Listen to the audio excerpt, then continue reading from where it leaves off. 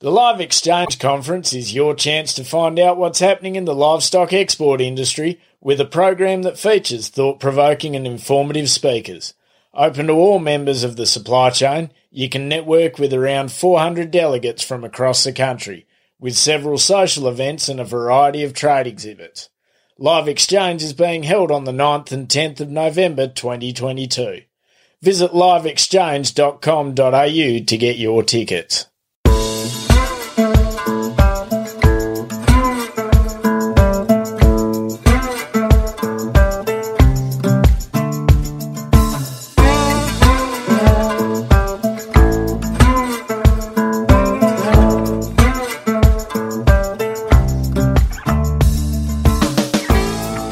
You're listening to the Central Station podcast, where we bring you true stories of what life in the outback is really like and why many wouldn't live anywhere else. So pull up a stump, pop the billy on, or crack a cold one as we talk to the men and women who call some of the most remote parts of Australia home.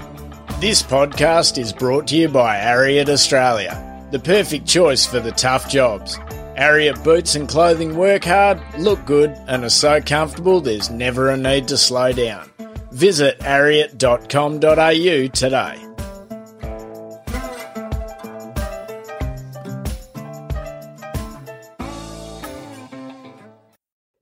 Picture this. A stockman riding a horse behind a mob of 1,000 Brahman cattle in the iconic Kimberley region of Western Australia. You're probably picturing a young man in his early 20s, footloose and fancy-free, living one heck of an adventure. The first time Dean Maughan drove 2,000 kilometres to the Kimberley to work on a cattle station, he was 45 years old, with a wife, 3 children, a mortgage, and working full-time in the dairy industry. In this episode, Dean shares the story of how his dream to be a ringer on a cattle station took almost 30 years to become a reality, and how you just never know where life will take you.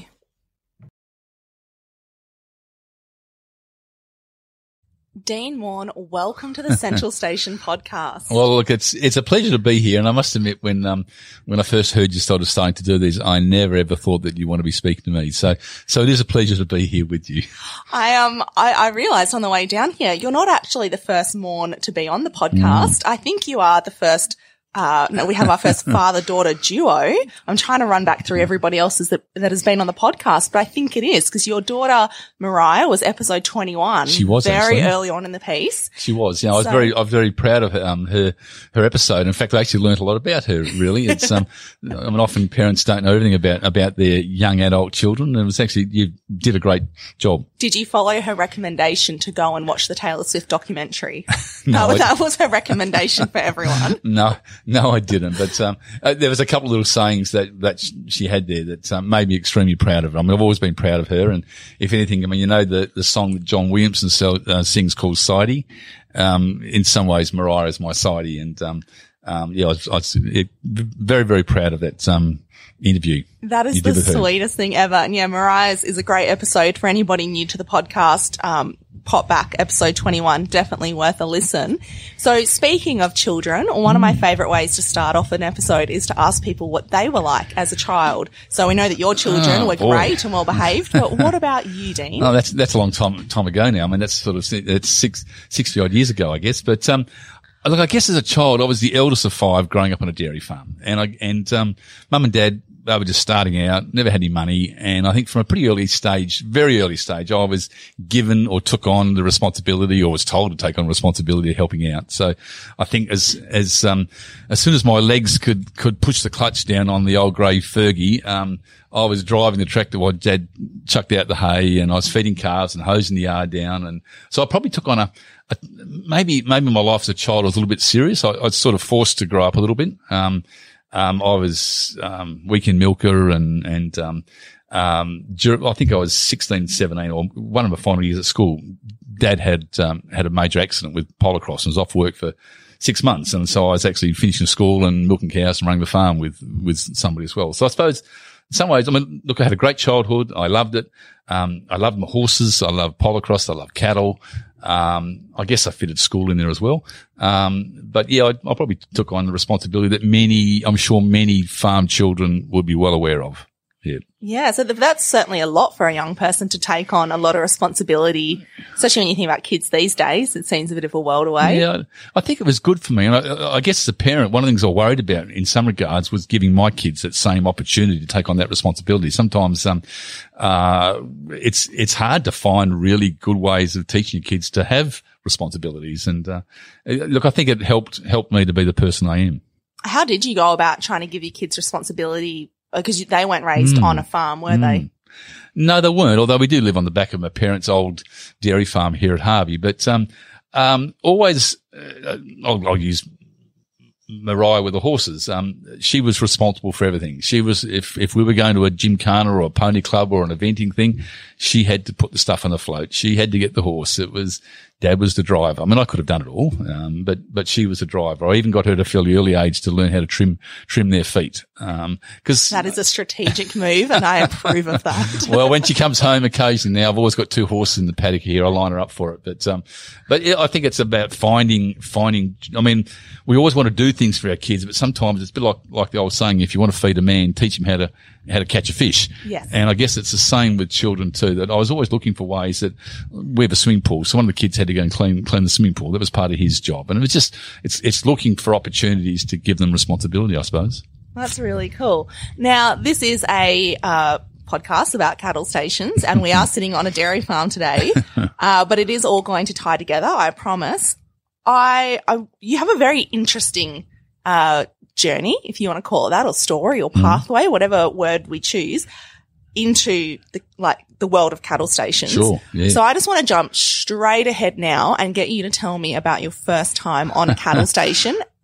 Just so we'll leap straight into it and then we'll go back and kind of pick it apart for our listeners. Well, I guess I can still remember it so clearly. I'd never been to Broome and, hopped on a plane and I actually knew the manager of a station up there and I'll call it a bit of a midlife crisis. I was in my mid-40s, had just had a very close friend pass away and questioning life. And here I am married with 3 kids and what am I doing? I want to go and work on a station and I had the opportunity of going up there and, just absolutely lovely. Fortunately for me, that week the stock crew were out at camp. They're about sort of 40, 50 Ks away from the homestead. So out with a swag, under the stars, getting up when the generator started at 4:00 in the morning and literally falling into bed at night, absolutely buggered because we've been going all day.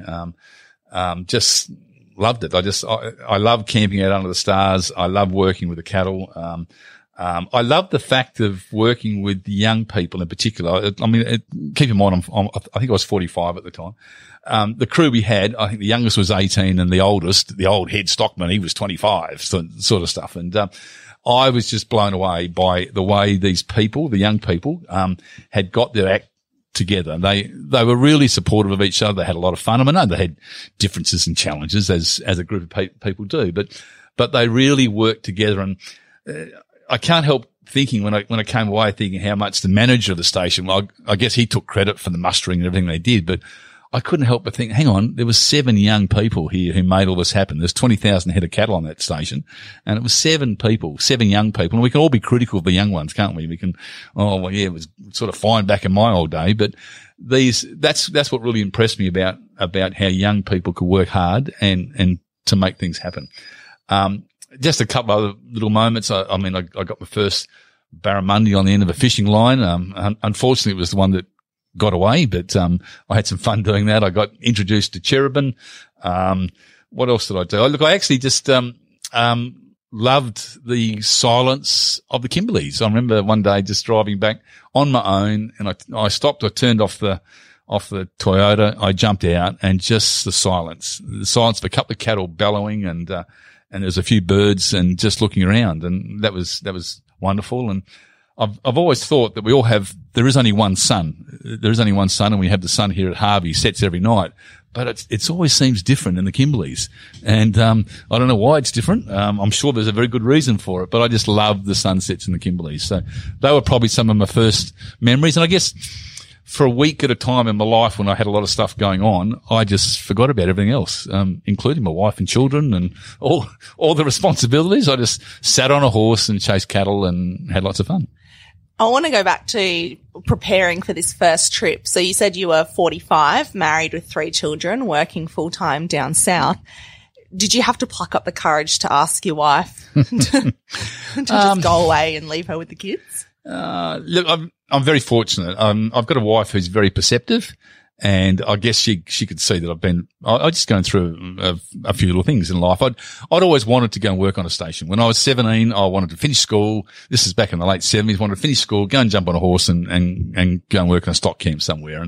And my father, as I said, had just had an accident prior to that, and so that wasn't going to happen. And I guess I think you can push things under the carpet for so long, but eventually they come out. And I guess for me, during my 40s, having had a friend pass away from a tragic accident, it just made me thought, well, if I don't do it now, when am I going to do it? And she was extremely supportive. In fact, it was her who sort of said, look, for goodness sake, go and do it. And she said to go and do it 4 times. And one of those times, Mariah came with me. So that was one of the 4 times. But, so no, I was very, very supportive from her, and, it just gave me the chance to do something in life I'd always wanted to do. And yeah. Do you think you would have eventually got around to it if it hadn't been triggered by your friend passing away? That's a very good question, actually, because I think we get wrapped up in life, don't we? We get wrapped up because when you get into your 40s and 50s, you start thinking about retirement. You think about, is my super fund looking right? And you can start to think a little bit. I guess in many regards, since that friend tragically passed away, I have gone and worked on the cattle station many times. It's taken me up north now every year since then. I've done the Kokoda track. I've gone and walked the Camino Trail. I've done the Gibb River Challenge twice, and I was a fairly conservative person, always found reasons why I couldn't do things because mortgage, family, kids, work, so forth. And so, for me, it was probably a bit of a turning point with the support of my wife and family to go and do a few things that I wanted to do. And maybe if he hadn't have passed away, I would have just thought, well, that was life and I wasn't going to do those things. So it was a fairly watershed moment in your life, after that, there's no going back. Well, I mean, I suppose 2 in a row. So one, losing somebody close to you, that changes things. But as many people experience, once you go up north, it doesn't matter where you go after that, you're a changed person. Absolutely. So how was it difficult? So you go up there for a week, and was this in the dry season? Yeah. It was July 2005. So it was still warm days, lovely. but cool evenings. Yeah, cold actually. I love the fire. We had the fire at night. I remember we were at a place called Paradise, and the old Paradise Homestead's not there now. It was just it was part of an outstation. We had the wire beds and our swags, and we had to light the fire at night. And so someone had to get it in the middle of the night and stoke it up because it was cold. It was freezing cold. So, here I think I'm going up in the Kimberleys. It's all going to be hot. Well, it wasn't. It was freezing cold. So it was just one of those experiences. Then you had to come back down south to, I suppose we'll call it, I'll use the little air quotes, but real life and responsibilities. Sure. What was the job that you were doing at the time? Yeah, that's really interesting. At that time, I was with a company called Peters and Browns. I'd been the milk supply manager there for 13 to 14 years. Very fortunate at the start I worked for a guy called Graham Late. Graham was the owner or the general manager of Peters and Browns, and Graham had a real passion for agriculture, a real understanding and empathy for dairy farmers. And so I was sort of the conduit between the company and dairy farmers. And I liked that role. For a whole range of reasons, Graham had to sell out, and it was bought out by a farmer cooperative from New Zealand. And they treated the business here in WA as any corporate would.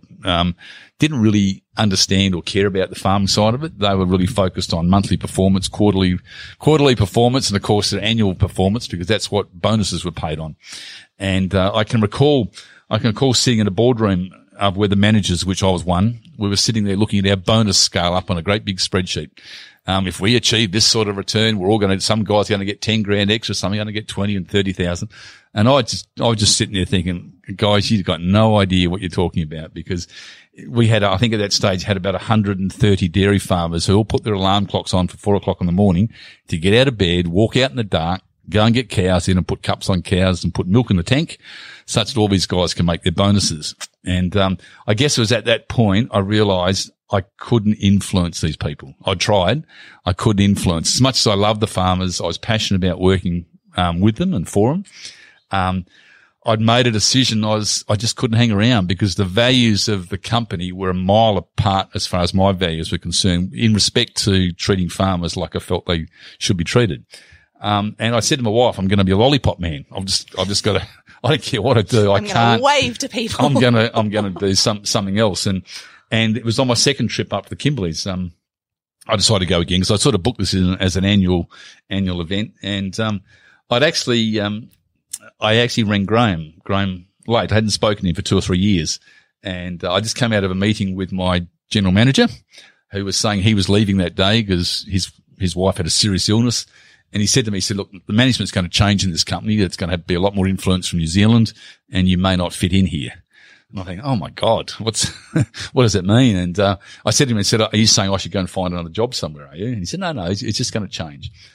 So I rang Graham on the way home. I thought, no, blow it. I'm going to hop on that plane tomorrow. I'm off to Broome. I'm going to go sit on a horse for 2 weeks and I'll just forget about it. And so but I thought, well, I better ring Graham and just thank him for the opportunity because it was actually his station up there. And he said, oh, Dean, would you like to come and work for Milne Feeds? And he didn't know what I'd just been through. He had no idea. And I says, well, not really, Graham. He said, why is that? And I said, Graham, I don't want to go around flogging pellets. I had a real thing about flogging pellets. And Graham said, well, that's good. And I said, well, why is that? And he says, because it doesn't work. He said, you'll flog it once, but you'll never have a chance to flog it again. And, I thought, oh, okay. So he's blowing that one. And so then I said, well, Graham, I'm going to send the company broke because the salary you're going to have to pay me to live in Perth. I said, there's no way you're going to get me to live in Perth. And he said, well, there's no cows in Perth. You better stay down at Harvey. So he blew that one. So I hopped on the plane, went up the station for a couple of weeks and, I don't know, it was 2 or 3, it ended up being 3 months. 3 months because I had this real, sense of guilt, of leaving the farmers, our dairy farmers, because I knew the company didn't care about them. They really didn't care. So I had that sense of guilt of leaving them and it took me 3 months to get to that point. Can you explain to me what your role with Browns, Peters and Browns. Peters and Browns, yes. Which, by the way, for anybody from Western Australia, that is as iconic as Fat Cat, telling us to go to bed on TV at night or watching telethon every October. This is our chocolate milk and our iced coffee supplies, Peters ice cream. Like, this is iconic stuff. Cadbury's ice cream and it's connoisseur ice cream. Yep. Yeah. Oh, everybody loves connoisseur. But, what did your role actually involve? Like, I guess Graham said to me that I was the farmer's advocate within the company. So I had a whole range of things. One is I worked on the premise that it was hard for me to get the farmers an extra cent a litre for their milk because we work in a commercial environment with retailers and so forth. And as much as Graham would have loved to have paid them more, there's only so much that he could afford. So my role there was, from a production point of view, was to look for ways that I could help them to increase their productivity and profitability. So how could I make them an extra cent a litre without giving them a cent a litre? So we talked a lot about feeding, nutrition, heifer management, pasture management. So I definitely had that role. I had a role of predicting milk supply within the company because the dairy company needs to know what's coming, and because they've then got to go and, produce the products out of it and sell it. And I had a big role of educating the company people of what was involved in running a dairy farm, because a lot of them, all they saw was the milk tanker that rocked up at the factory. They didn't have any understanding at all of what it takes to manage a dairy farm. And I do feel sad after I left and this corporate basically took over. We've probably now had 15 years, but I don't think there's no company in WA that has a real understanding of what's involved with actually producing milk. And I take my hat off to all the dairy farmers because it's a relentless job. It's 7 days a week. I've got a friend of mine, he'll carve down 700 cows in 6 weeks. And just think about it. I said that very quickly, but you just think about it. Carve down 700 cows in 6 weeks. So he'll have 700 calves born on his farm over the span of 6 weeks. And this isn't like they're not born between 9 to 5. This is any day of the week, generally when it's cold and wet and inconvenient and you want to be inside in bed. So on the dairy farmers, look, I take my hat. I mean, he's an extreme, but there's a lot of people there who will carve 20 or 30 cows a day. And it's a relentless job. And so I take my hat off to them. And I just wish that all the public would understand when you're having your cappuccino or your latte or whatever, just take a moment to think about the guy who hopped you out of bed at 4 o'clock in the morning to put some cups on the cows for you. So, because many don't. Your role, I've never heard of anything like it. I didn't even realize that within, these commercial companies, on the production side of things, the people that are actually taking the raw product and creating, not creating milk, but, refining it into like your milk and your flavored milks and your ice creams and your cheeses and whatnot, that they would have somebody that would kind of work on the technical side of things with, I always thought it would come from, say, like, Dairy Farmers Australia. Well, not like the lobby groups, but the R&D firms. Sure. Or the ag department or things like that. So I suppose, let's go back a little bit further then and talk about how you got into all of that, because I'm sure all of that obviously was a big part of you being qualified and able to come across to Milne Feeds and do what you do today. You're very perceptive with your question, because we didn't talk about this before. You're quite perceptive. So my background, obviously I grew up on a dairy farm, passion for cows, passion for the farming. I went to uni, did ag science, and I got a job with the ag department. And I spent 3 or 4 years. As we all do. You, me, Mariah, everyone. That's right. I got 3 or 4 years. I did 3 or 4 years up in Northam, which is a wheat belt. Loved it. Learned a lot about sheep and growing grain. But I made a decision then. My boss at the time was about 70, and I made a decision to get out in 10 years. I said, I can't afford to be like one of those blokes that are still here in 40 years' time. And I was very fortunate. After probably 3 or 4 years, I transferred to Bunbury. I got involved with dairy extension. And look, I learned a lot. I learned a lot about nutrition, about feeding, about dealing with people, working with farmers. By the time I hit 30, I was the department's dairy program manager. I was actually rather proud of that. I think I was one of the youngest program managers. And I think the year after I became the officer in charge of Harvey Ag Department. So all that was going really, really well. And I'm so fortunate that the government was so particular about, or so anal about its rules, because I may even still be there if it wasn't. I was going for a promotion. I was at a certain level, and I was managing people 2 and 3 levels above me. And the Director General of Agriculture said, Dean, you need to put in for a reclassification, and you'll definitely get it because you're doing the job. And anyway, I put in. I was confident. Yes, I'm going to get recognised for what I'm doing. And he actually personally rang me up. I had the Director General of the Ag Department ring me and say, Dean, I just want to tell you, your reclassification was rejected. And I said, why? Why? Like, everyone knows what I was doing. Why was it rejected? He said, well, there's this rule in the public service that you've got to spend 4 years at the top of a level before you can go to the next level. I said, yeah, I've been there for 4 years. He says, no, you're 27 days short. Are you kidding me? No, I'm not. I'm 27 days short. So I jumped in the car. I drove 160 kilometres, and I went knock on his door. And I won't swear on this thing, but I basically made it very clear to him that I didn't agree with the public service decision. And I basically said, I'm either good enough or I'm not.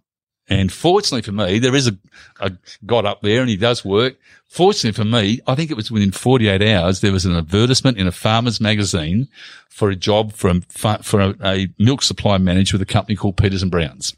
So the ag department couldn't even say, can you reapply in like a 1 month, or we've just got to hold it off a month? No, he did say, look, it comes around every 6 months. So in the next time when you reapply in 6 months' time, you'll definitely get it. But can you just keep doing this job for what we're paying you for now, and do things that are above actually what's in your job description? It wasn't about any of that. It wasn't about money. It wasn't about the job. It was just, I'm either good enough or I'm not. You either recognise me for what I'm doing or you don't. And I get that rules are there for a reason and for structure and to make things equitable and whatnot, but there is a point in time with bureaucrats, like a time and a place where the rules are just, you have to stop and think, okay, we get why these were put in here, but is there some room to move? Cool. Like, let's think about this logically. Look, I was 32 at the time, and I was ropeable, but it was the best thing that ever happened to me. I often think, thank goodness for those 27 days. Because otherwise I might have still been there. I would have been happy with my promotion and going on down this line of becoming a bureaucrat within the ag department, which would have been terrible for me. So because of those 27 days, I just happened to have a look, and there was a job with Peters and Browns. And look, our family supplied Masters, which was the opposition dairy company. And all we knew was the bad stuff about Peters and Browns. But I thought, I'm out of the ag department, and I put my resume in, and, I can still remember sitting on the couch up at Graham Late's office in the boardroom in Perth, and we had a bit of a chat. He said, well, the job's yours. And I thought, oh, wow. So, that's how it all happened. So I guess you talk about what helped me in that role within Peters and Browns. I was pretty committed from a technical knowledge on feeding animals. That was my passion. I was pretty good with group extension with farmers. I took a lot of farmers over east on various trips, and just to try and find the latest. I was passionate about technology and farmers wanting to do things better. And I guess, that's why I said to you previously, I believed that I had no chance of paying farmers a cent a litre more for the milk, but I really believed I could actually make them 1 or 2 cents a litre more profit by doing things better and different on the farm. And I guess it's a little bit what I do in my current role. When I started talking about weaners up in the Kimberleys, I mean, because I said to Graham, I can't sell anything. I don't want to be a bloody salesman. And Graham said, well, Dean, you're the best salesman that Peters and Browns have got. And I said, but I don't sell anything in Peters and Browns. He said, yes, you do. You care for people and you've got this desire and passion to want to help them to better their businesses. He said, just take that into what you're doing with Milne Feeds. And I guess the concept up in the Kimberleys was, I'm not an animal liberationist type person, but I've got a real passion for animals. And I just didn't like seeing these. I mean, they call them woody calves, don't they? They call them woody calves, the ones that got hairy coats, the ones that we all seen them. You know, you sort of turn your eye to them. Oh my God, are they going to get through until the wet season? And this station I was on, they were like every station. I mean, they had them up there and I just hated it. I thought, well, why can't I take some of the stuff I know in the dairy industry where there's no way you'd let a heifer calf not get the best of royal treatment, because you want that calf to calve down as a 2-year-old, because she's going to probably in the first year, she'll gross you $3,000 to $4,000 in milk income. So you're not just going to let her go out in the bush. Why couldn't I take some of that and try and help the pastoral industry? And we started off with this one station and then it sort of started to grow from there. And yeah, so I've actually enjoyed that aspect of what I do up there too. Now, for our listeners, I think we've just made a bit of a jump, because we were planning off air what we were going to kind of have a yarn about, and I think we've just jumped a few steps in there, so people we'll catch them up. But so I just want to go back that and just cover off that. So you went from school to uni, uni to the ag department, put in a good decade or more of service there. You know, sure, I did.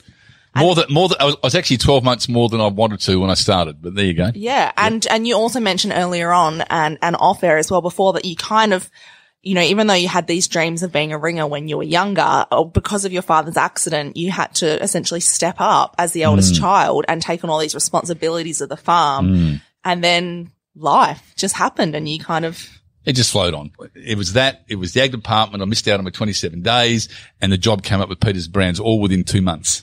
And, it ended up being a good turning point for me. Yeah. I think even though at the time things can feel really frustrating, I certainly can speak to this in my life that you know, the job doesn't turn out the way you want it to, or you don't get the job you've applied for, or, you know, things don't happen the way you want. And at the time you're like, oh, this is such like a kink in the hose, or this is not how it was supposed to happen. But with the hindsight, everything kind of all generally works out in the end. You've just got to keep looking forward, I think.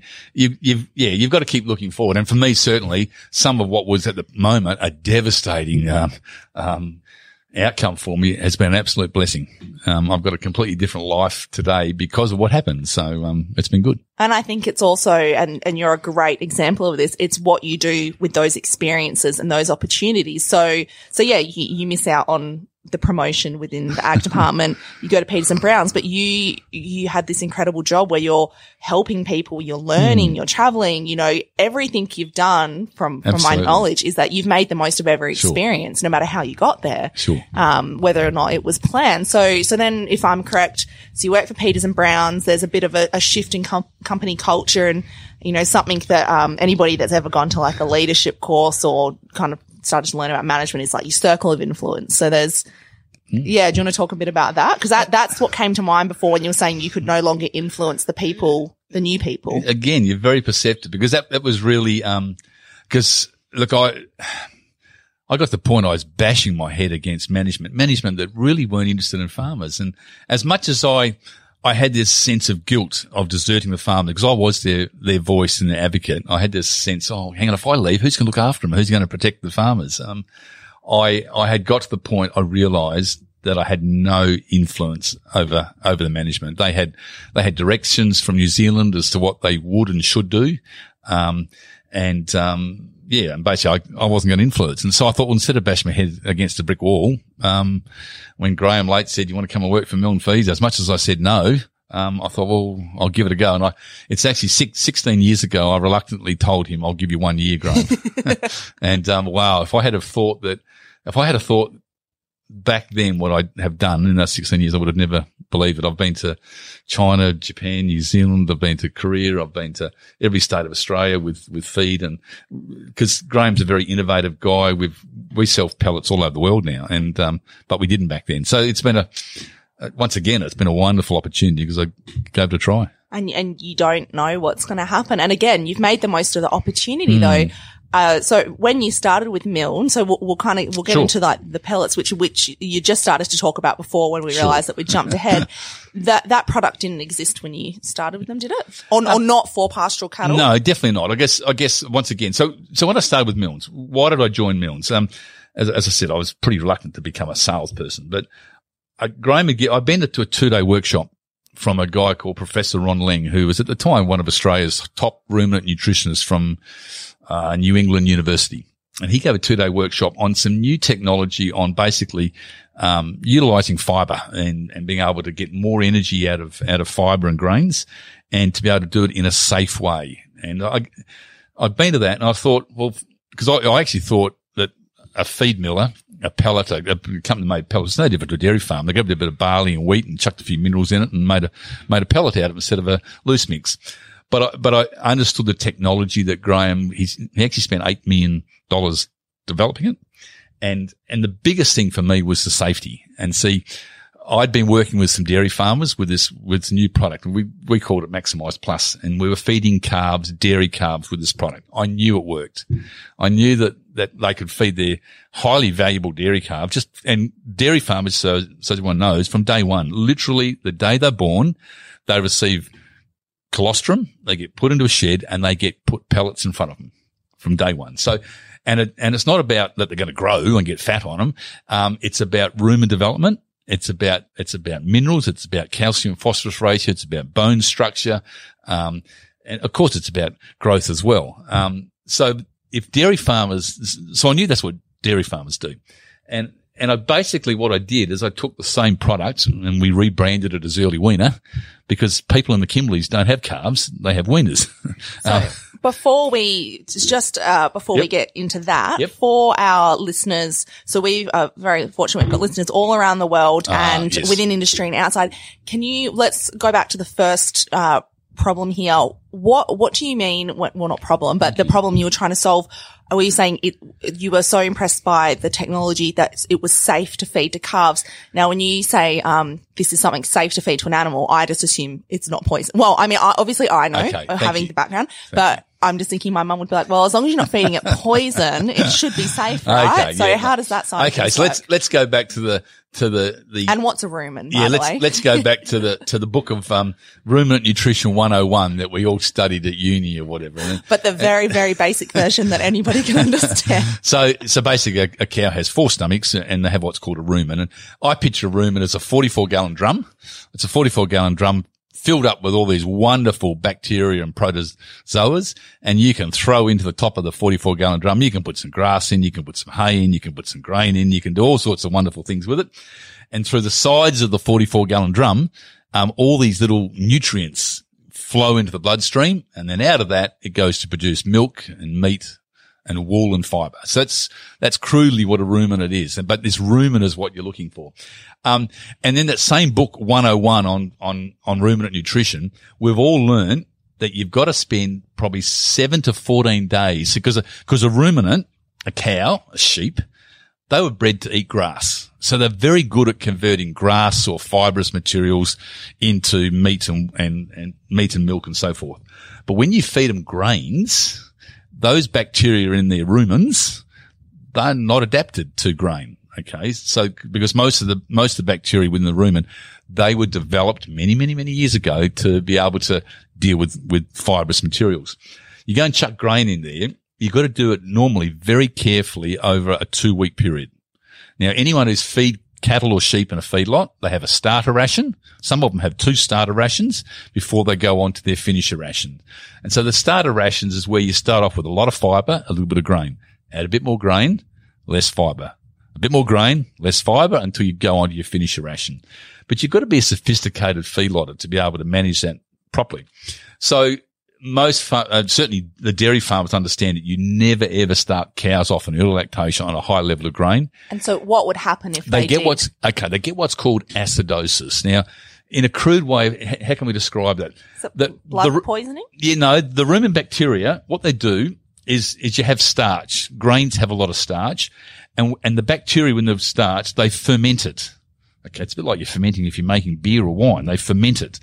And with a high level of starch, it ferments very quickly, and there's a byproduct of that called lactic acid. And the word acid is very important.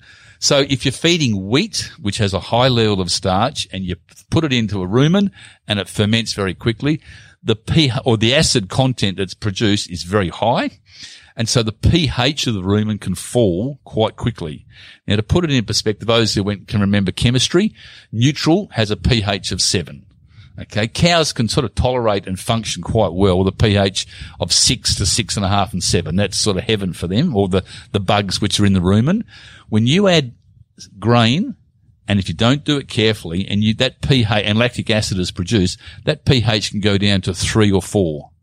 Now, how do you put that in context? Battery acid has a pH of 3 or 4. So it's like getting the inside of a rumen with a little bit of battery acid, and I've seen pictures of it. It literally burns the inside of the rumen.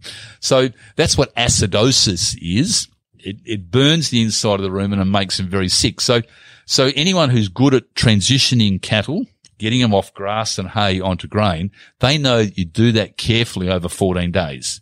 But it's totally impractical for many people. How do you do it? Like, you have to have your animals all not locked up, but in a controlled environment. And you're dead right. Now, even then, you can do that for a dairy calf that's in his own little pen. But you picture that, and this is what I learned from going up on work on the station, working the stock camp.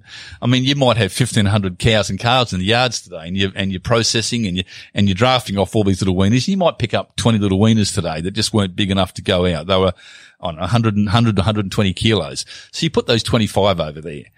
But tomorrow you're going to do the same thing. And the next day you're going to do the same thing. Well, how do you treat each of those mobs of 25? How do you treat them differently and carefully introduce them over 14 days onto high ration? And the bottom line is you can't. Because at the end of the day, you've been up since 4 o'clock, the sun's starting to set, and someone says, oh shit, we better go and feed those weaners, and they get the 18-year-old ringer to go and feed them something. And when you don't have, if you're there for 5 days and you've got 5 groups that, they're getting drafted off 5 days apart. Correct. By day 5, one of the groups will have been on the feed for 5 days and then another on 4 days, but they're all in the same pen. That's exactly right. We don't have a million pens out there. Look, what we learned out of the big dry that happened in the territory, because it was a disaster. I'm talking 3 years ago. It was just terrible. And we put a lot of pellets up there into the territory, and it's a long way from Perth. But the stations here, they were getting pellets from Perth, they were getting from Queensland, they were getting from South Australia. And I guess what we learnt from our technology, is that, so I'll go back a step. The other pellets that were used, and even getting grains that were brought up as well, they had a lot of calves getting scouring, dehydration. Like diarrhea. So a lot of calves getting diarrhea, dehydrated and basically dying. Whereas the ones that were on our pellets, and when I say they were getting scouring and diarrhea, what were they getting? They were getting acidosis. That the pH in the rumen was dropping. It's a bit like to be going binge on lollies or something. You're going to get a guts ache and then you're probably going to shit yourself. Well, maybe not binging on lollies. Maybe if you go and binge on cheese and you're a little bit lactose intolerant or something, you're going to get a guts ache and then you're going to shit yourself. You have nailed it. And that's exactly what these calves are doing. So, and it's actually quite satisfying to me that Brunette Downs, that AOCO's in the middle of the Barkly. They're a long way from Perth, but we're now into our 3rd year now because they were one of those stations that did try pellet. Well, not try them. They had to source them to wherever they can get them from. And they had deaths and now they buy early winter pellets just because it's safe. And this safety bit, you don't get lactic acid production. You don't get that rapid acidosis, formation. And it's from a management point of view, all you got to do is cut the top off a bulker bag and feed it to them or put it into a trough. There's no give them a little bit of this and a bit of that. It's just feed it to them. Which makes it simple for most people after a long, long day of mustering. So I'm going to stop now and go back a step again. So we've worked out why the pellets are good and how the technology works. So in dairy farming, people pull their calves off day 1. So that's obviously why there's a need to feed them.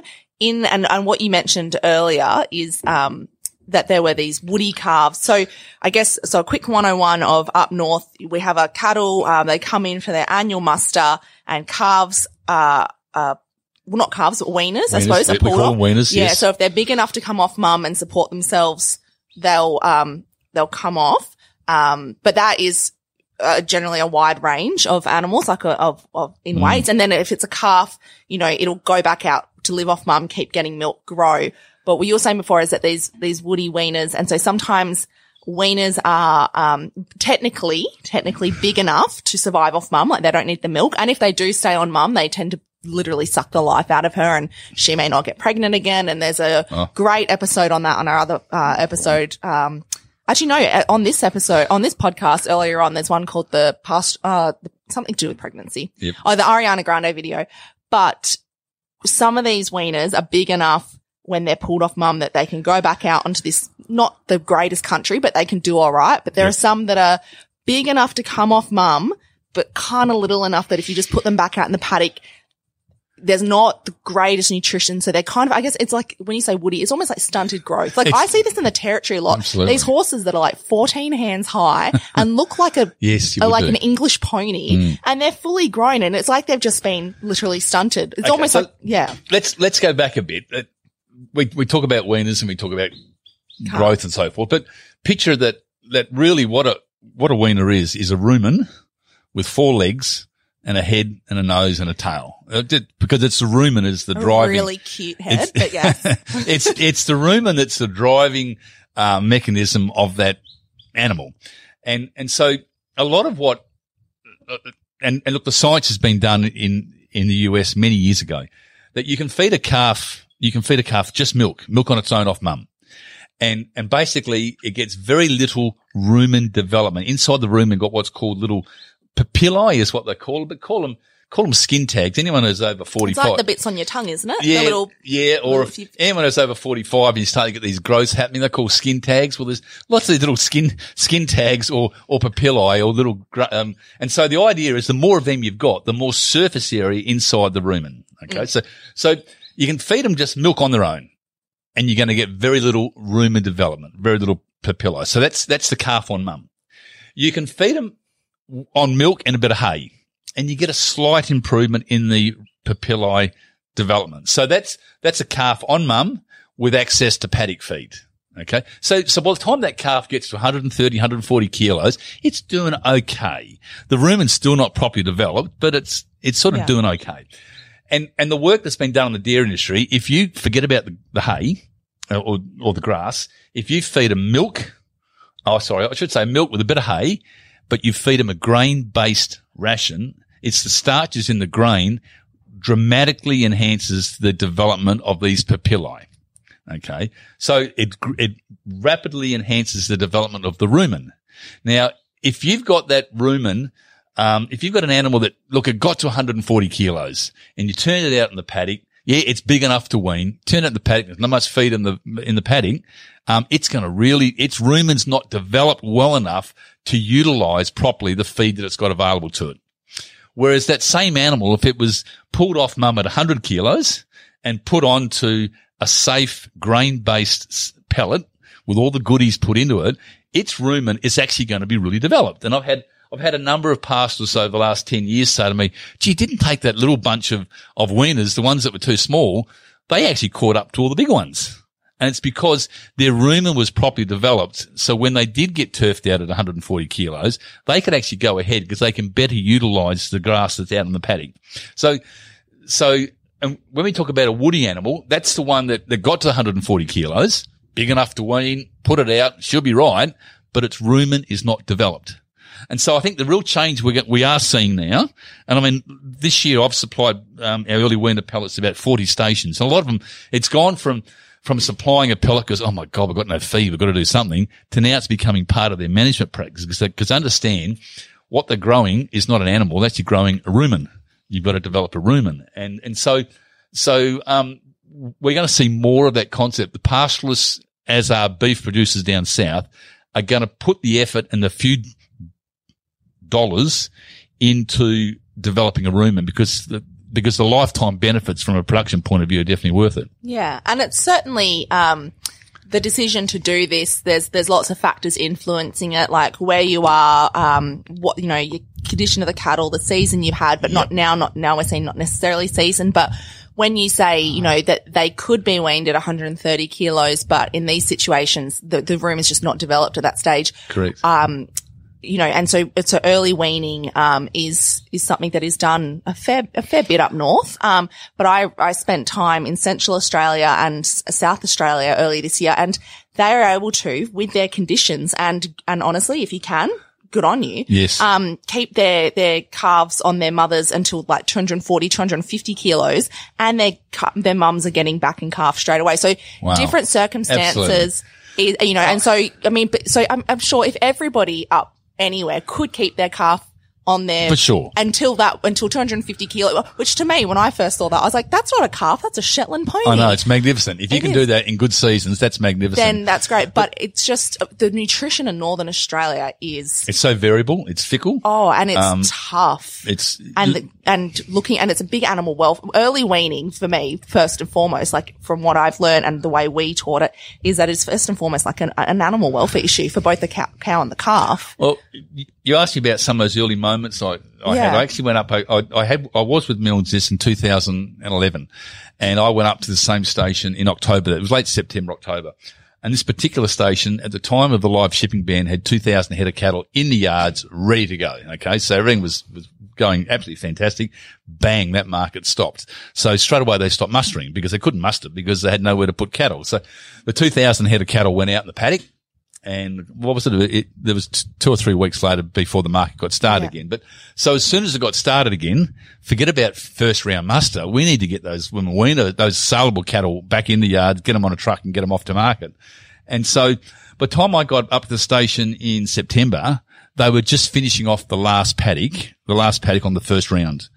And I'll never forget that day. We're 60, 70 k's from the homestead, down at the yards. And on this one day, we had 4 beautiful big Brahman cows. They brought them in. They were just hat racks. They were skin and bone. Great big weaners on them. No doubt about that. They're great big weaners. And all 4 of them went down in the race. And there was only one way of getting them out. And I'm not going to say what it was on the podcast, but I'll always have that memory in my mind about a quick decision by someone who didn't understand about animal welfare issues, the impact it had on no doubt tens of thousands of cows around Northern Australia that had these thumping big weaners on them, because they had nowhere to go. So anyway, so that was another driver for me to really start to talk about early weaning and the benefits of it. But this year I visited a station up in the, I'll call it the East Kimberleys, and he's been a strong advocate of early weaning for many, many years. And he said, Dean, it cost me $2 million to do 1 round this year. He said, why would I do 2? And so when we say round, we mean, so mustering, yeah. So on a station, obviously you can't, you know, the cattle are spread out over, you've got thousands of cattle over sometimes millions or hundreds of thousands of acres. Yeah. So generally people kind of do, you know, not if they have paddocks at a time, or they do areas at a time and work their way around. And so we call that when you've done the whole property, which might take a couple of weeks or a couple of months. We call that in some cases, one round or first round. And then sometimes people, because animals are breeding generally all year round, if there was a baby that was too small to take off its mum, say in March or April, they'll come back and do another muster later in the year because it's big enough to take off its mum. Because if you don't and you wait until the next year, it gets so big it's literally sucking the life out of its mum. So some people, I even worked on a place in the Territory where they did 3 rounds. Wow. So they would do 3 laps of the station. So every cow would come through the yards. Well, not every cow, but pretty close to it 3 times a year, which it's the biggest expense on a cattle station is mustering. Well, it's huge. And I've actually got to thank when I first started off wanting to develop this product, early weaner, and get it happening. Jed O'Brien was delivering a station, and Jed and I worked well together, and Mick Courtney, who's now at Mojum, he was there as well. But it was Keith Anderson. I went and saw Keith, and Keith had been doing it for years. Keith's only ever doing one round at Jubilee Station for years because of the cost of it, pulling everything under let's say from, I don't know, 90 kilos up to 120, went off and they went on to pellet, and he cell grazed and gave them access to pellets. But then must be the year after I caught up with Hayden and Jane Sale, because I think they were one of the very early adopters of a very early weaner product.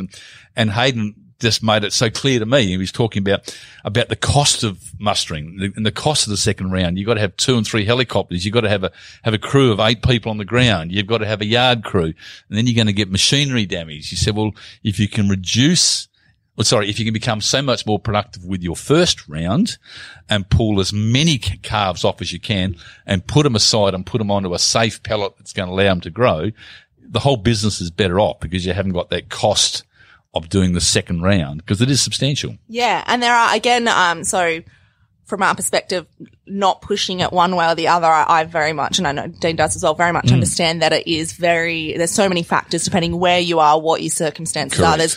are. And some people will, maybe do like a little, it's all different, whether or not you're mustering, with bikes or horses, or I know some people that, if they do a second round, it might be in November, and some people will, and it may just be one paddock. It may only be a paddock or two. But some people may be able to do that very safely. But in other circumstances, it's pretty dangerous to be walking cattle at that time of the year. Like there's so many factors, and we're not saying that one way is the right way and that everyone should do everything. But there's certainly a reason why the adoption has really increased in recent years. Sure. And it's very interesting from both a nutritional perspective, and animal welfare perspective. So I find it interesting that the synchronicity, or serendipity, sorry, I'm getting on I was like, I need a fancy word in here. But the serendipity that you go up to the station in your kind of like midlife crisis in your old job, and you fall head over heels. You finally get to do something you've always wanted to do. Sure.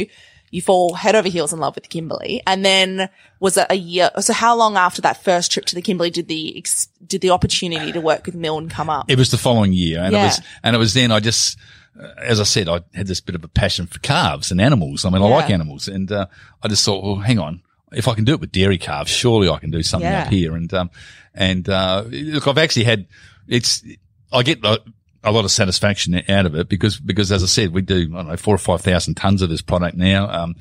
It's on a lot of stations, and I don't know if you can recall, must be 3 or 4 years ago, the Pilbara had just a really bad dry. It was just terrible.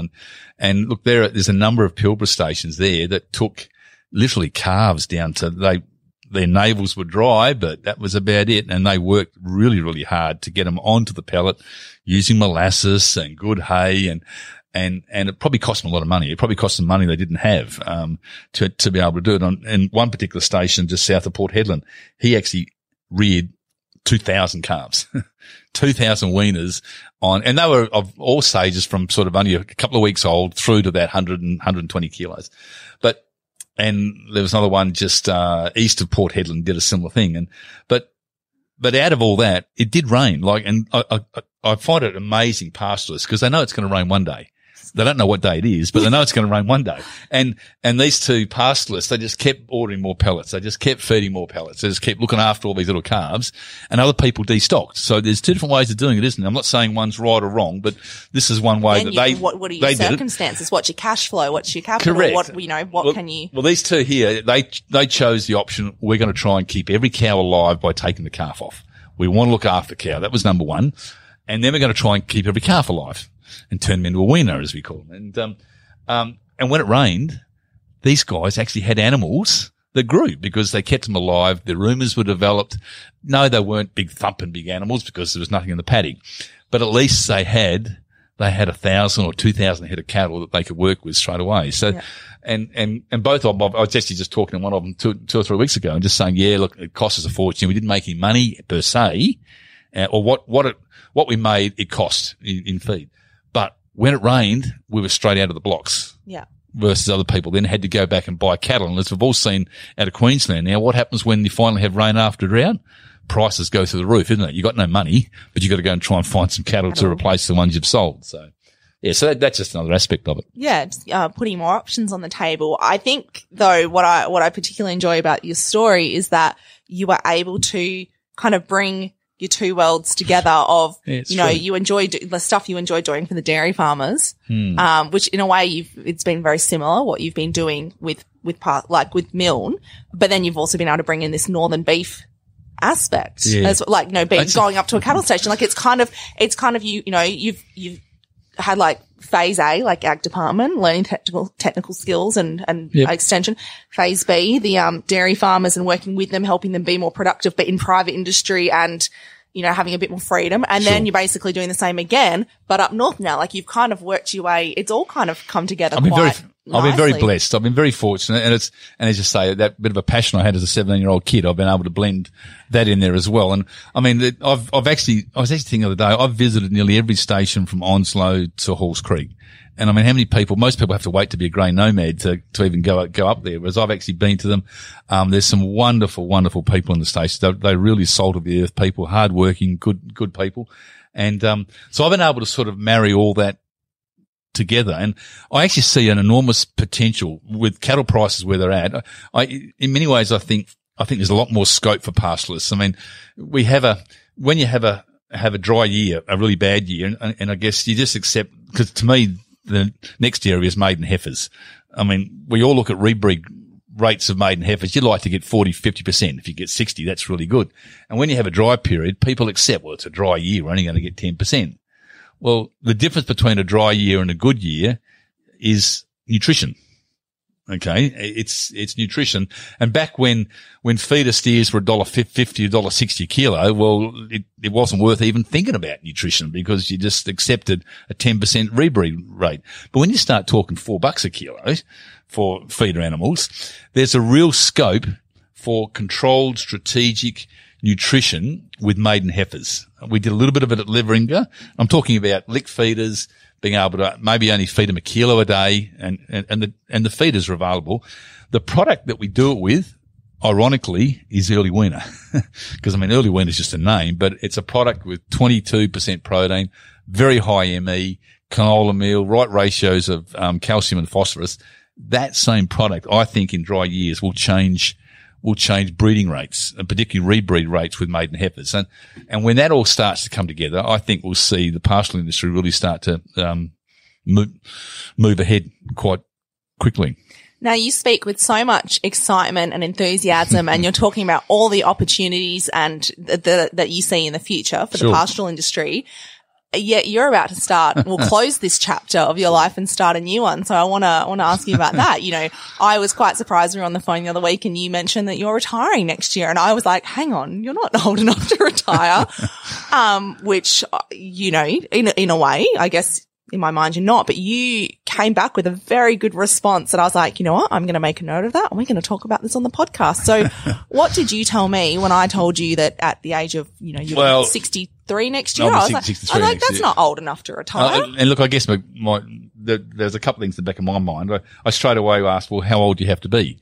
I mean, how old do you have to be to retire? I mean, it's, and for me, again, a pivotal moment, a guy who I work with, just last year, he worked until the day before he was diagnosed with pancreatic cancer, and then he spent his first year of retirement trying to survive, and we went to his funeral. So to me, you can work until you die too. And, but I guess I've been really blessed, and I think I've achieved quite a bit, and I've loved working with lots of people, and I'm never not going to have an interest in the dairy industry or the cattle or pastoral industry. I mean, I'm always going to have that. But I've also got other aspects of my life I want to go and live and do. And, while I'm fit and healthy, there's things I want to do. And it really struck me a couple of years ago. I was at Ayers Rock and I saw some people that were probably in their early 60s, and they hopped off the bus and they walked 100 meters. And I thought, mate, I'm not going to get to retirement and then be either overweight or exhausted or whatever, that I can't actually go and do what I want to do. So I did make the decision. I want to move on. And, our company has been very, I think, surprised me, very proactive. And they said 12 months in advance, go and find someone to replace you. And, I'm really excited that we've actually got someone that's I think they're going to do a better job than what I've done. And that's, I guess, if you're building something up, if you can pass it on to someone who you think is going to be as good or better, I think that's, it's probably, you can't ask for much more. So one aspect is certainly wanting to make the most of the time you've got while you've got it, while you're still young and fit and healthy enough to, you don't want to be 80 years old in your caravan, getting out to undo your toe ball and break, put out a hip or something. Yep. And you said, given the experience of losing, that person in your 40s, and then you said, somebody who what would you say? Sorry, it was like the day, like just after they retired or just before they retired? No, basically he was always going to retire. He's in his 60s, always going to retire. Yeah. Bought the caravan. Yep. Got that. Yeah. His wife retired. Yep. We're going to go on a trip soon. We're going to do it. And then he started looking a little bit crook, and so he went and got checked up, and he had stage 4 pancreatic cancer, and he passed away before he was 70. And I just thought, wow. And he was supposedly fit. Yeah. Very, very passionate about his job, very passionate about everything.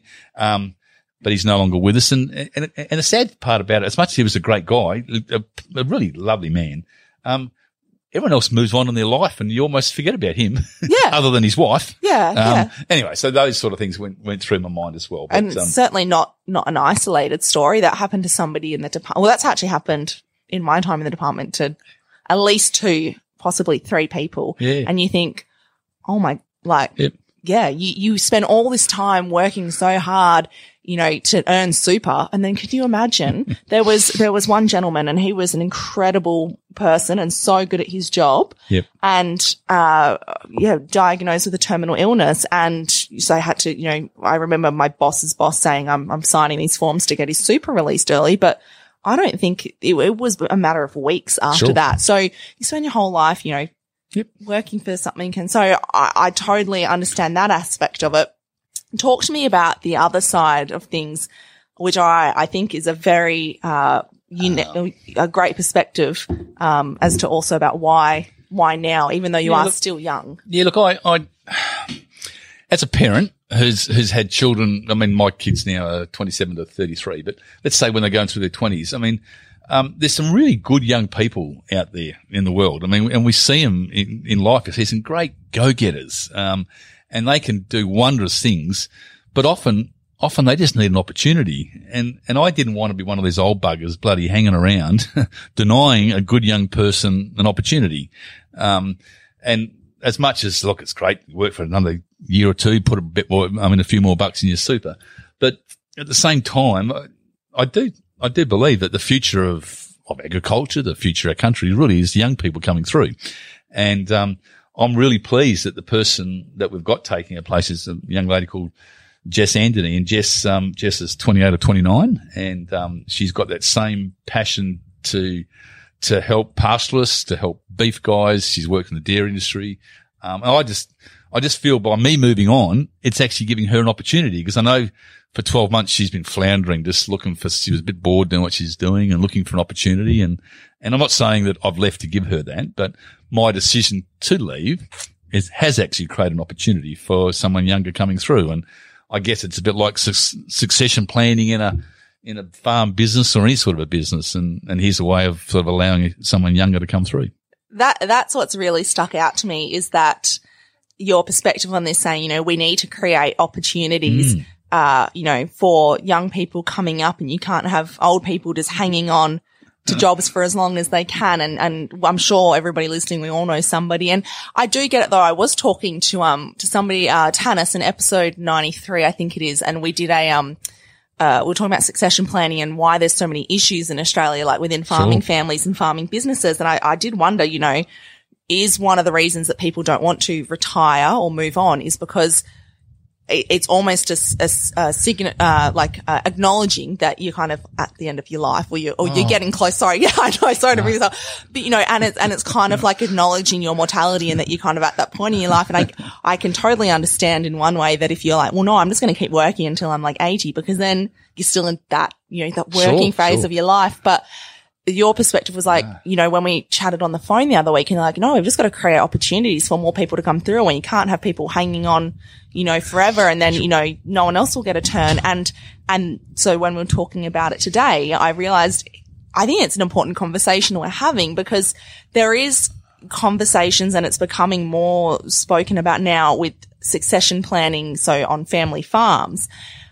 And that's certainly being discussed, but what you're doing is very similar, but just in the workforce in general. And whether it's in agriculture or hospitality or medicine or real estate, whatever industry, I don't know if that is something that is really discussed about, when should people be kind of, when is the right time? And it'll be different for everyone. I think it's an individual decision. And look, personally, I have the admiration for people who want to work until they're 75 or 80. I have the admiration for them. I mean, I really do.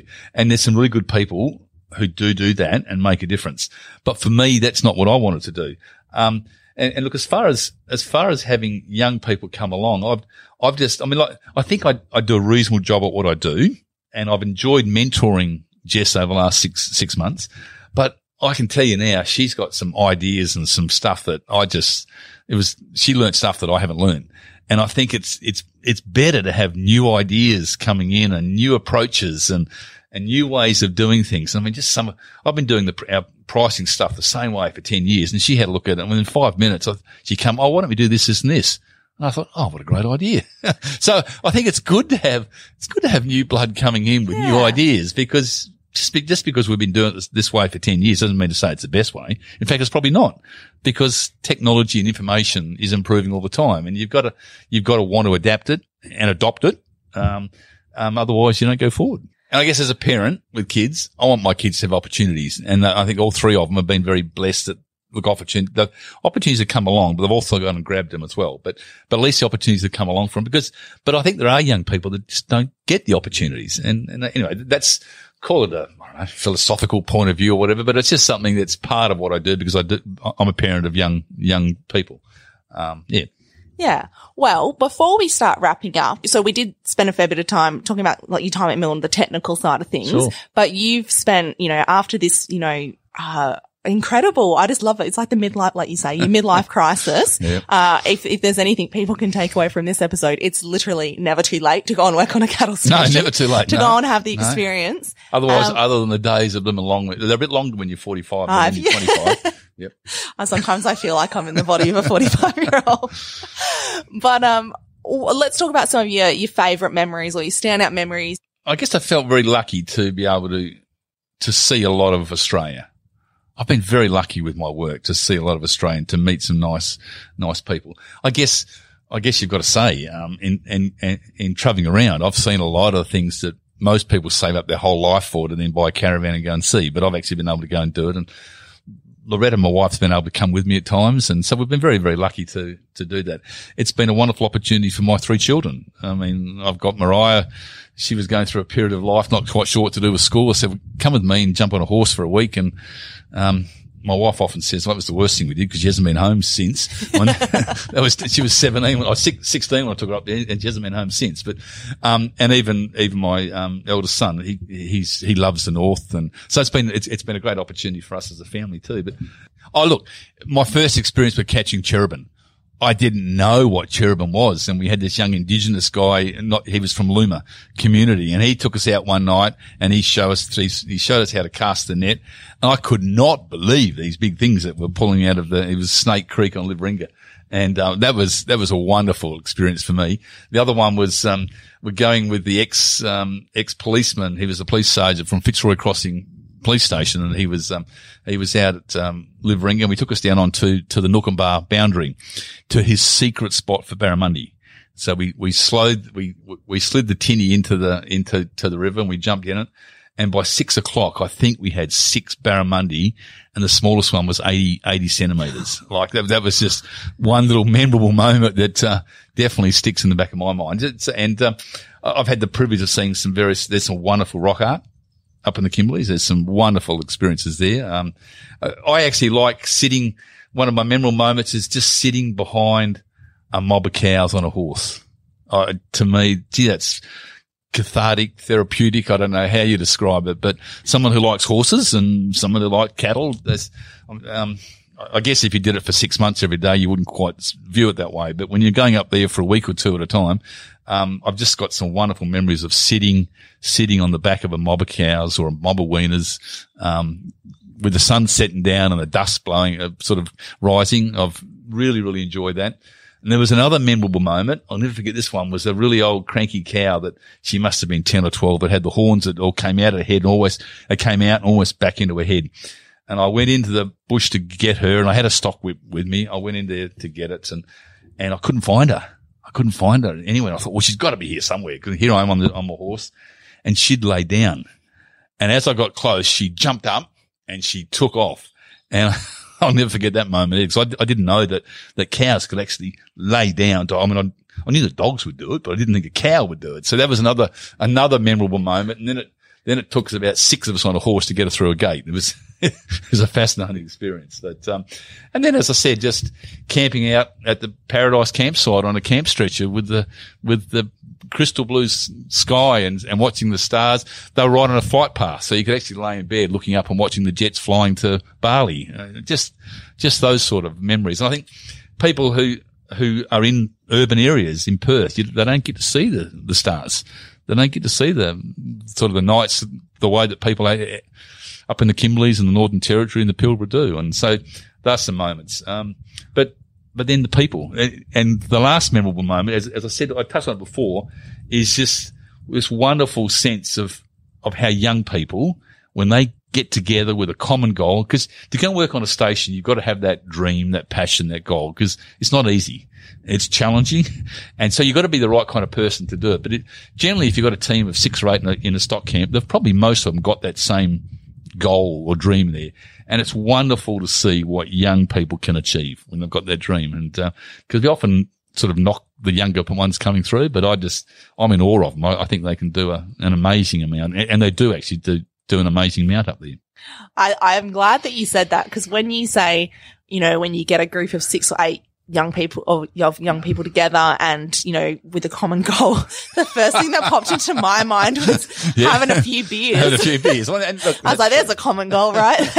But no, what you've seen and what has been like, what you've demonstrated in this episode is the camaraderie and the teamwork and the hard work. Yeah. Overcoming differences to achieve a common goal. Yeah. Tell me a little bit about the people working with the same. I mean, it probably is not dissimilar in a way with the relationships you would have built with the dairy farmers in your time with Browns and Peters, but it is a different world in the pastoral industry. I mean, honestly, and it is one of those things, once you got there, it's in your veins. It's, you can't leave, which, as we've seen with you, it started off with a week and then a week every year. And then you. I've been lucky every year for 16 years. I've been up there at least once, and sometimes 3 and 4 times a year. So I've been lucky. And the people are, people everywhere are wonderful, but especially in the Pilbara and Kimberley, because that's, like our stomping grounds.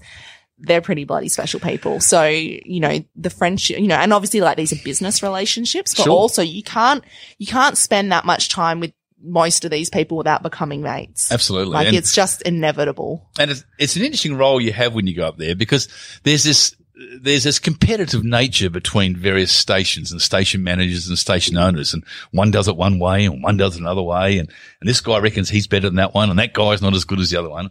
And I guess in the role I've got, I've sort of always learnt never to judge people and to try and look for the good in people. And because everyone's got some good and they all do it differently.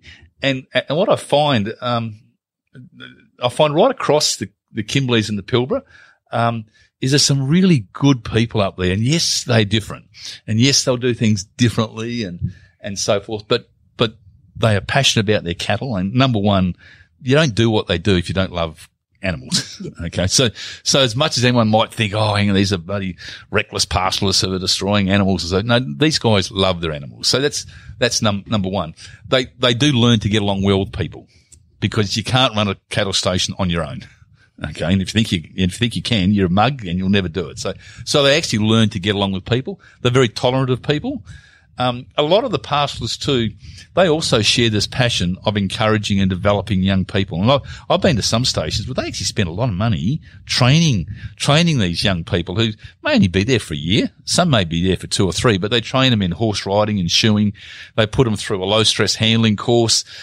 So they actually take pride that when they leave the stations, they've actually got young people that are equipped. And one of the highlights for me was Mariah came back from her first year up on the station and she caught up with her girlfriend and Harvey, and her girlfriend and Harvey had a flat battery. And of course she said, I better ring the RAC. And of course Mariah said, they don't want the bloody RAC. I've got a set of jumper leads in the car. And she pulls up in the main street, up go the bonnets, and she starts the car. Whereas a year before she would have thought, well, hang on, what am I going to do? Whereas Mariah learned how to jump start a car. She learned how to change the wheel, how to fix a tyre, so I think station managers and owners, they do really have an important role in developing young people. And some of them hang around the pastoral industry. Some of them just learn life skills that they're going to go and do elsewhere in life. But they learn to be resilient, because there's no such thing as can't. You can't be 70 miles from the homestead and then have something go wrong and not come up with an idea of fixing it. Whereas most of us, if we live 2 k's out of town, you race into Bunnings to try and find the part. Whereas when you're up on a station, you don't do that. So it's those sort of skills. And I think station managers should be really proud, and station owners should be proud of what they do with developing young people. So as you prepare for this next chapter in life, Yep. and come closer to closing the Milne chapter, looking back on your story so far, what would you say is the major takeaway lesson or lessons that you've learnt? Oh, that's an interesting question. We're trying to wrap up 40 years of work, isn't it? 41, 60 years of life. Into one question. I guess I've learned, and Graham Lake taught me about this in business when I first joined Peters and Browns 27 years ago. He taught me that the business is not about products. Business is about people. It's about relationships with people. And unless you can put yourself in the shoes of the person you're working for, you're not going to be able to help them. And so business is about relationships. And I've tried to, I can honestly put my hand on my heart and say I've never flogged a pellet. I was paranoid about going flogging pellets, and I've never done it. I've gone and looked how can I actually help the client to improve what they're doing. And I'm really proud of what I'm doing with one station, the Kimberleys, because they've got very high valued animals, and we're going to take a dairy farm approach to managing their young calves. And so that's, again, it's just one example of trying to see a potential problem they've got and come up with a solution. So I've learned that business is about relationships, but really life is about relationships, and never ever lose sight of that there's no point saying, oh, boy, geez, I bloody retired worth $10 million or whatever the number may be, and you're the only one sitting at the table. I mean, why do that? I think you've got to get along with people. Don't take yourself too seriously. Don't worry about if someone upsets you a little bit. Just let things go through to the keeper unless they're a major thing. And get along with people, because most people are good. Most people are good. Yes, they have stressful moments. They might fly off the handle and say something they probably shouldn't have done, but just accept that where they're at that time, and understand most people are good. Life's about relationship. Business is about relationships. And when you get to the end, well, just make sure that you've got people around to be able to share it with. So Perfect. That's a very philosophical side out of 40 years. But the first thing, I'm going to finish on, people say, what are you going to do when you retire? The first thing I'm going to do, only last week, we've got a group of 6 riders, and we're going to hop on a bike in Derby next year. We're doing the Gibb River Challenge.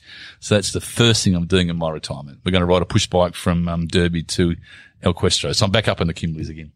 See, you can't like I said, once it gets in your veins, you cannot leave. We're back up in the Kimberleys again. There will be some way. So thank you so much for coming on the podcast, Dean. For sharing your story. I think there will be something that everyone can take away. Look, I hope so. And look, as I said, when you rang me up and said you wanted to do this, I thought, well, why me? Why me? But why look, not you? I just do hope that someone's benefited from it for sure. And I've been very blessed. I've been very blessed to work in the agricultural industry with some really nice people. And I just can't help that I have been blessed. Even the amount of times you've said that in this podcast episode though, shows your perspective on these things. So again, sure. It's the lens through which you've chosen to look at all these experiences. True. You know, like you said, there's been some things that you didn't want to happen or didn't plan that way or whatever, but this is the way you look back on it. This is the lens you use. So that's something to take away as well. And I will just finish up on that quote that you told me earlier from when you, just so we don't, because I've got that written down. I thought it was quite important. You were in a mentoring program. When I was 21, the ag department back in those days had a mentoring program, and I'll never forget a guy called Kevin Goss was his name. He was my mentor, and he came up and said, young Dean, because I was all enthusiastic, came out of uni. I had an honours degree in agricultural science, and there's nothing I didn't know. I was going to be able to help, save the agricultural world. And he stopped me with my enthusiasm for a moment. He said, Dean, just understand, people don't care what you know unless they know that you care. I said, Kevin, what do you mean? What do you mean by that? He said, well, unless you can actually put yourself in their shoes and get to know a little bit about their life and what are their drivers and things that they're facing on the farm and whatever, they don't care what you know. And I've always remembered that. It's been a real part of my life. And if someone else can get something from that, just always remember, people don't care what you know unless they know that you care. And so hopefully that helps someone, because it certainly helped me. Ag Workforce specialises in recruiting for agricultural jobs, including farm work, station work and agribusiness across Australia. View current jobs, advertise a position or register as a job seeker at agworkforce.com.au. If you enjoyed this episode, please share it with a friend or leave us a review. It really helps other people find our podcast. You can find our website at centralstation.net.au, where we have over 1,200 stories published from across Northern Australia. All of our podcast episodes, a tourism directory for visiting an outback cattle station, and training and employment resources. We're on Facebook at Central Station, True Stories from Outback Australian Cattle Stations, and we're on Instagram at centralstation.net.au, and we're also on Twitter at centralstation6. To discuss this episode with other listeners, head on over to our Facebook group, Central Station Podcast.